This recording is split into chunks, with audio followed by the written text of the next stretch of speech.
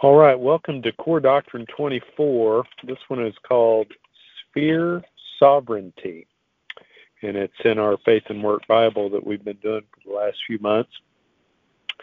And the devotional was centered on this term that I've never heard before, sphere sovereignty. Now, I'll go ahead and read the Deeper in Truth section of this devotional to give you a little idea of what it's talking about.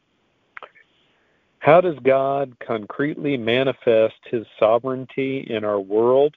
This is the question that led Dutch theologian, pastor, and Prime Minister Abraham Kuyper to develop the doctrine of sphere sovereignty.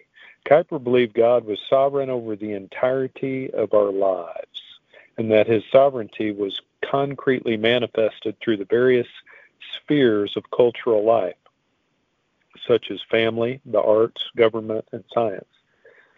Each of these spheres, like the beings God created in Genesis 1, thrive when they conform to the animating principles that bring flourishing to these spheres. In his inaugural address at the Free University, Kuyper described the importance of the various spheres of life and how they are animated with their own spirit.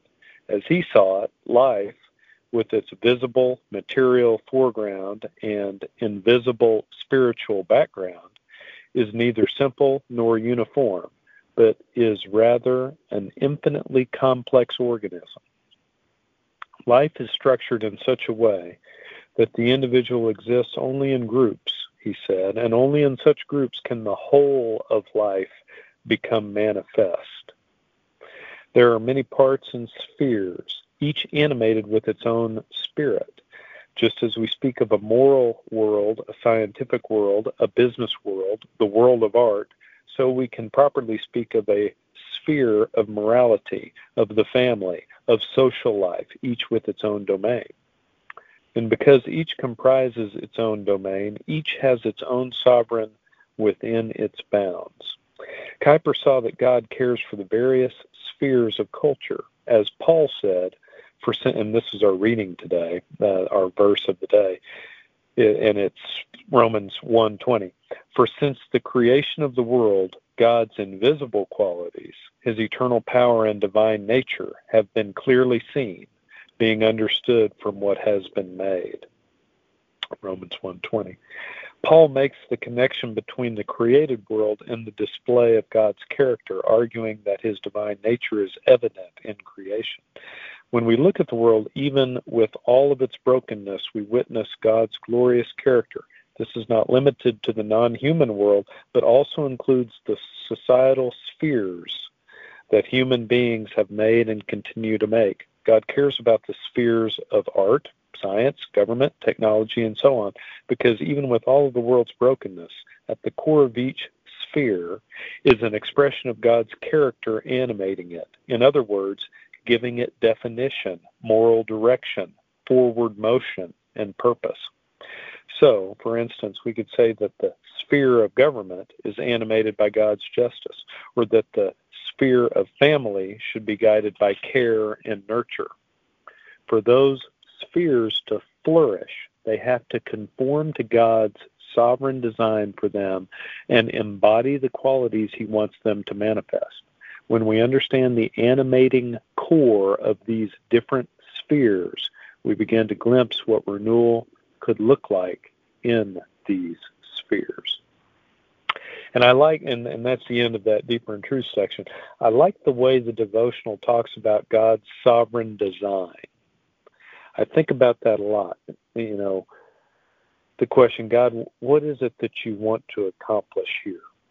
Or maybe said differently, what is the right way to handle this?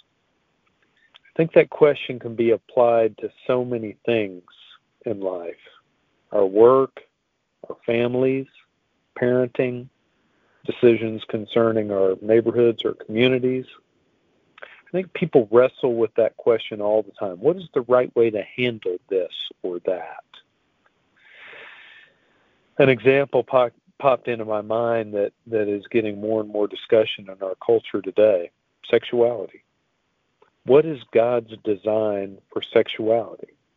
We were discussing it inside my family recently. A man and a woman in a committed marital relationship, that is God's design for sexuality, right? Yet people try so many other things, right? Sexual relationships between men, sexual relationships between women. People even have new ways of defining what a man is or what a woman is. If a person is male at birth but decides he wants to be a woman, he can take certain types of hormones, have surgeries, change his name, ask people around him to recognize him as a woman. And the thing that strikes me about this example and about the devotional today is that each of us has ways we do things. But as we do them, are we cognizant of God's design? Are we aware that God has the best way for us to do these things?